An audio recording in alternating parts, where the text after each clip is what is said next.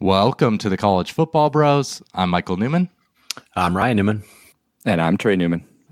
On to the Pac-12 head coaches. Be sure to subscribe because we've got the SEC head coach rankings coming up next on our channel. But let's start at the bottom of the Pac-12 here, Trey.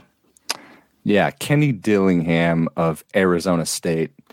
As an assistant, he's been pretty good. It's just that we don't know what he can be as the head man in charge of the whole program, recruiting, hiring a staff, plus having to navigate any potential penalties Arizona State could have or conference changes that if they come about in the near future.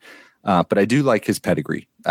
He's learned under Mike Norvell when he was the offensive coordinator at Memphis. He was the OC under Gus Malzahn at Auburn, helped Bo Nix win the SEC Freshman of the Year. And then, obviously, his one-year stint as Oregon's offensive coordinator was great. He paired back up with Nix, had him playing incredibly well near Heisman level. Now I'm just really curious to find out what he's like as the head guy. I'm a little worried because he's younger than Michael. So, he's a young pup. Yep. Yeah, but he's doing good and he's overturning the roster. He's not quite as much as another person we'll get to on the list, but. All right, number 11 is Troy Taylor of Stanford. Another first-year head coach here, but this is not his first ever year as a head coach. He comes from Sacramento State at the FCS level where he did extremely well, took over a program that was bad, and in 3 years went to 3 FCS playoffs, won the conference 3 times, just did about as well as you could possibly do. So that's why he's ahead of Dillingham. He does have that sort of head coaching experience. Trey was more bold here. He had him 9th on his list, which I appreciate. Like that, it's even though he's never been a head coach at the FBS level, what he did at Sac State was amazing, and just what he's done as an offensive coordinator everywhere he's been has been great. And even going back to he was a very successful high school head coach as well. Yep, I respect that. All right, let's move on to number 10, just across town. We have Justin Wilcox at Cal. Justin Wilcox and I do share the same birthday, so I'll give him credit for that. Yeah. He's a little older than me, but otherwise it's not looking good for him, though, in Berkeley. Other than sharing the same birthday. Other than sharing my birthday. At least he's got that going for him now. Something to brag about. He's been there 6 years, still hasn't had a winning record in Pac-12 play. He's 17-32 overall in conference. Recruiting isn't going well, and they're going to be counting on quite a bit of transfers this year to help them. Not the strongest of transfers, that is. So I got my doubts. Kind of a tough schedule for them. They have 5 Pac-12 road games. Auburn in the non-conference at North Texas is going to be a tricky one for them. So I don't know. It's not, he hasn't had like a good year in 6 years. Yeah. It is. I think they're going to be like sneaky, potentially okay this year. They could be okay. Yeah, maybe not breaking through though. I mean, I don't know if they're going to make a bowl game. Yeah, I'll be on the fence, but probably not. Moving on to number 9, Jake Dickert of Washington State. And most Washington State coaches are tough to judge. It's a very difficult place to win. He went 7-6 in his first full year. Okay, not bad.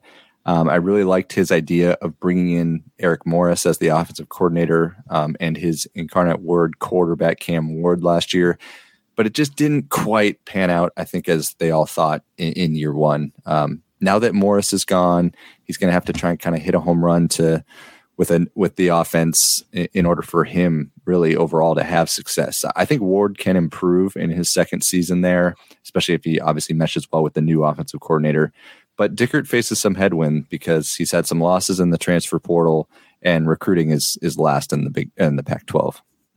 Okay, number 8 is Jedd Fisch at Arizona.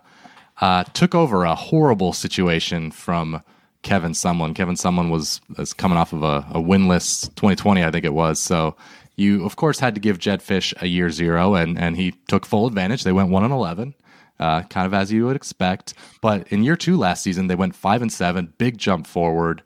Offense was good, and really that's all you can ask for. And he's been recruiting well, so I think he's done a great job. He's done about all you can reasonably expect, and will continue to climb if Arizona continues to get better. Yeah, now here's the step. Like, can you take that next step? Like, you took one step, like with Schiano, but the next step might be the hardest, like actually being a good team. They still weren't like quote unquote good. So, but they were certainly fun to watch. That's for sure. Yeah. All right. Number 7. Oh boy. Prime time. Deion Sanders at Colorado. Yeah. Wow. Just transfer insanity. Over 40 players have transferred out. So, and of the 83 scholarship players from last year. I was just going to say, I think it's 50 now too. Yeah, you might be right. Yeah. 51, I think, last I saw. And counting. Yeah. Or at least the ones that were from, crazy. Yeah, it's true. So I guess the latest count was of the 83 scholarship players from last year, I think 70 have moved on. I think they only have 13 scholarship players returning from last year. So that's wow. I know he's bringing in a lot of guys, but he's not bringing in, 70. Like, he's not bringing in that many guys to replace. He's bringing a lot, but so there's going to be major holes on this roster, and there's going to be a lot of depth concerns for this team. I mean, the future's of course bright with him, and it's very, very interesting to follow. And they do have some quality recruits coming, but just don't expect them to be good this year. It's going to take a little while, so be ready for a rough year one. Be fascinating to see it play out. All right, number 6, we got Dan Lanning of Oregon. And coming into last year, you didn't know about Lanning just because, he was Georgia's defensive coordinator, but we all know it was mostly Kirby Smart's defense there. But man, his stock has really risen after 1 year at Oregon, a 10-win season with 2 narrow losses. But now he's going to have to just validate his successful year one. He's proving so far to be a very good recruiter, landed a top 10 class this past cycle. I like his aggressive nature when it comes to the decision-making on the field. 4th downs ended up biting him a little bit this year, but, so it goes. Big if, but if the Ducks end up staying in the Pac-12, you'd think he's going to be near or at the top of these rankings once SC and UCLA leave in the future. Yeah, for sure. I could see that happening. Number 5, we have, speaking of UCLA, Chip Kelly. And he's kind of a tough one to rank. His first 3 years at UCLA were bad. So I don't want to just forget about those. They happened, and it shouldn't have necessarily taken that long to get UCLA going. And also he wasn't recruiting well, like the high school talent, because they weren't bringing in big transfer classes at first. And it almost seemed like he wasn't even trying at the high school level. He just didn't care to recruit really good classes. And that might have been the case, but then now with the transfer portal and just the more availability of immediate transfers, that's been really good for him. You only got to recruit them for a couple weeks and bring them on board. I think that works out well for him. And the last 2 seasons have gone well, but also not amazingly well. It's gone 8-4, 9-4. So kind of could have been a little better. If you look at the metrics, borderline top 30, borderline top 25 in those 2 seasons. So that's why he's not. That's why he's 5th and not in the top. Oh, I like the direction they're headed, but I still need to see more to raise them a couple slots. Yeah, I'm with you there. All right, moving on. Did get Dante Moore. We're talking about high school recruiting. It's still high school recruiting is not going well overall, but bringing Dante Moore. Hopefully he pans out for him. Or not for you, Michael. It's okay. I'm a USC fan, but I'll live. All right, number 4, Jonathan Smith from Oregon State. He's been steadily building that program, and he's done an amazing job. He took over an absolute train wreck left by Gary Anderson. Gary Anderson that was 10 years. And he's turned them into a very competitive team at this point. And then in just a second season, he did that. They were pretty decent that second year he was there. So now he just finished year 5. In the last 2 years, they went 7-6, and then last year 10-3, a 10-win season for them. Just awesome. So you're never going to recruit top 10 talent there or anything like that. But he's been this past cycle, he's recruiting well enough to field bowl teams. So long as he kind of coaches them up, and because he kind of kept pace. Behind the top dogs, of course, but he's not getting outclassed by, the Arizona States of the world or the Arizonas. He's keeping up with those good teams. So he's been doing awesome. No matter who's the quarterback, no matter who's the running back, he's been doing great. Yep. Number 3, we've got Kalen DeBoer at Washington. If you've listened to us or watched us before, you know that us 3 have always been very high on DeBoer. His days as an offensive coordinator were very impressive at Fresno State and Indiana. Then as a head coach, he did great with Jake Haener back at Fresno. And then this past year, of course, was incredible. There's an incredible turnaround at Washington. He inherited the mess that Jimmy Lake left, took the Huskies from 4-8 to 11-2, finished in the top 10, had one of the most prolific offenses in the country. And, I didn't even mention his NAIA run. He went 67-3, 10 plus years ago. So going into 2023, Washington is one of the favorites in the Pac-12. You got Michael Penix returning, so there's a lot to like about DeBoer. Yeah, that was just a good, solid hire by Washington. They didn't win the headlines, Like there was last year was his first year, so it was the same as Lincoln Riley, Brian Kelly, all those big dominoes moving, and they took Fresno's coach, but it was just a really solid hire. So what he did with that offense was incredible. I mean, yeah. Wow, that was one of the worst offenses in college football, and he made them arguably the best. It's crazy. Without John Ross, right? They don't have John Ross. Oh, wow. How could he do that? They have some other John Rosses kind of nowadays, man. Those two. They got a couple of good receivers. Finally. All right. Yeah.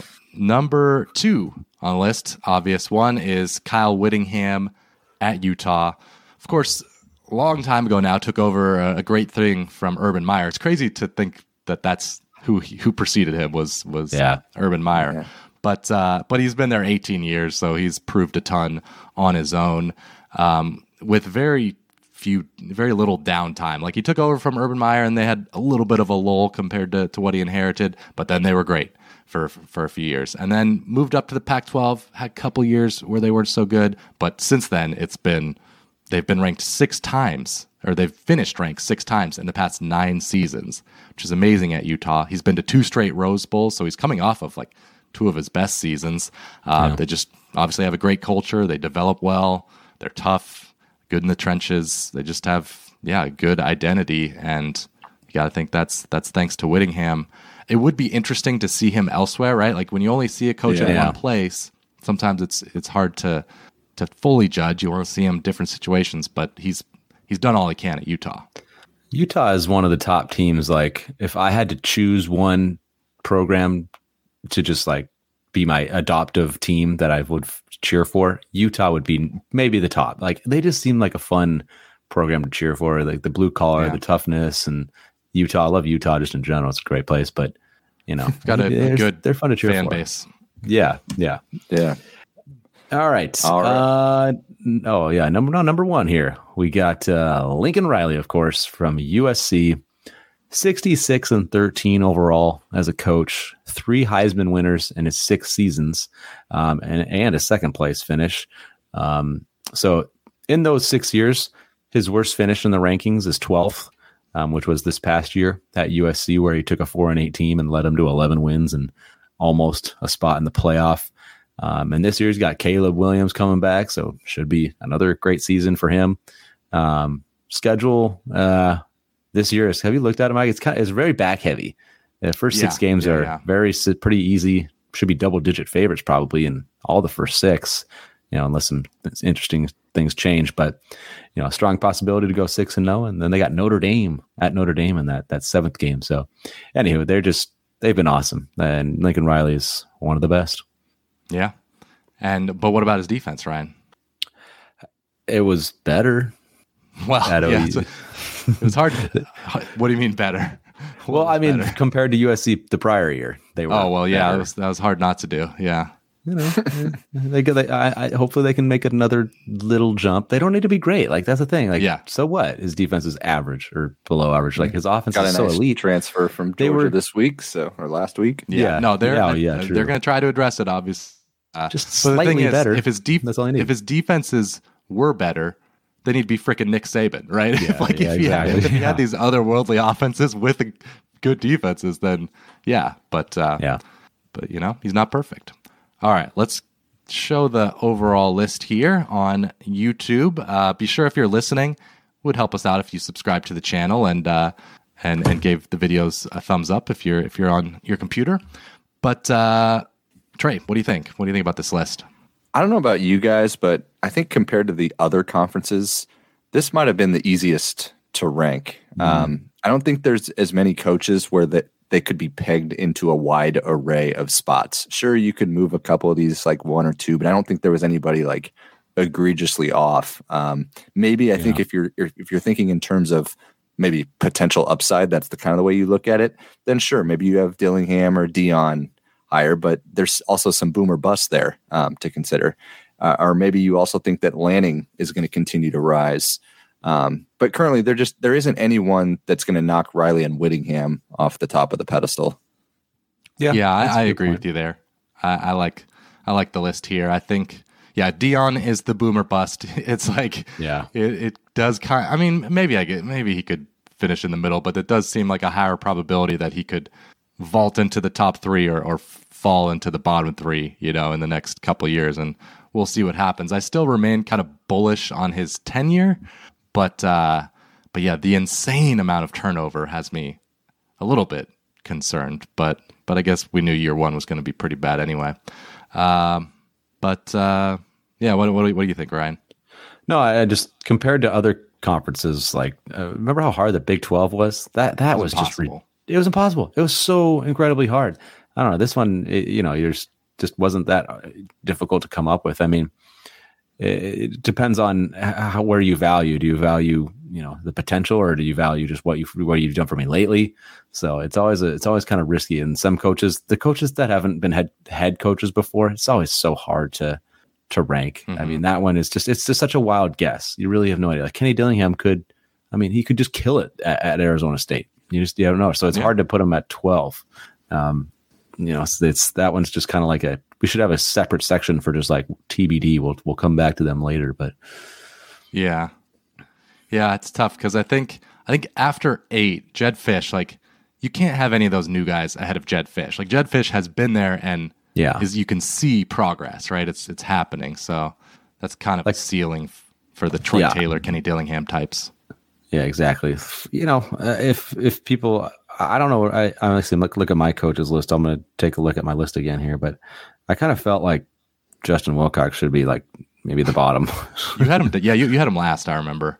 Okay, good. Brian. I was like, that's what I thought so. I just wanted to double check here, but yeah, I mean, he's just like, it's over. Like it feels like, wow. Like he's calling. I have no faith it's going to work out there. Like Troy Taylor and Kenny Dillingham, I have much more faith in them that it actually could work out. Wilcox is just, to me, he's proven over 6 years. It's not going to just randomly get good. Yeah, I mean, I guess it depends what you mean by work out. He could go 5-7 to 7-5 there for several years, maybe. I could see that happening. Yeah, fair enough. I don't know. But one thing so Dan Lanning, I did want to just bring up quickly. We had him at 6. He's interesting to me because I think he could go either way. Like if I was an Oregon fan, I would be excited about him, but at the same time, it was just 1 year, and it'll be interesting to see how much Kenny Dillingham's impact on the offense was what caused that success in year one. Because, I mean, the offense was what was successful about the first year. Like the defense wasn't very good. So does him leaving, is that going to be a big deal? We'll see. I guess that's why with first-year coaches, you always got to be a little cautious, or second year. So anyway, thank you for watching this episode of the College Football Bros. Like I said, be sure to like the video, subscribe, and we will see you next time. Our next head coach rankings will be the SEC.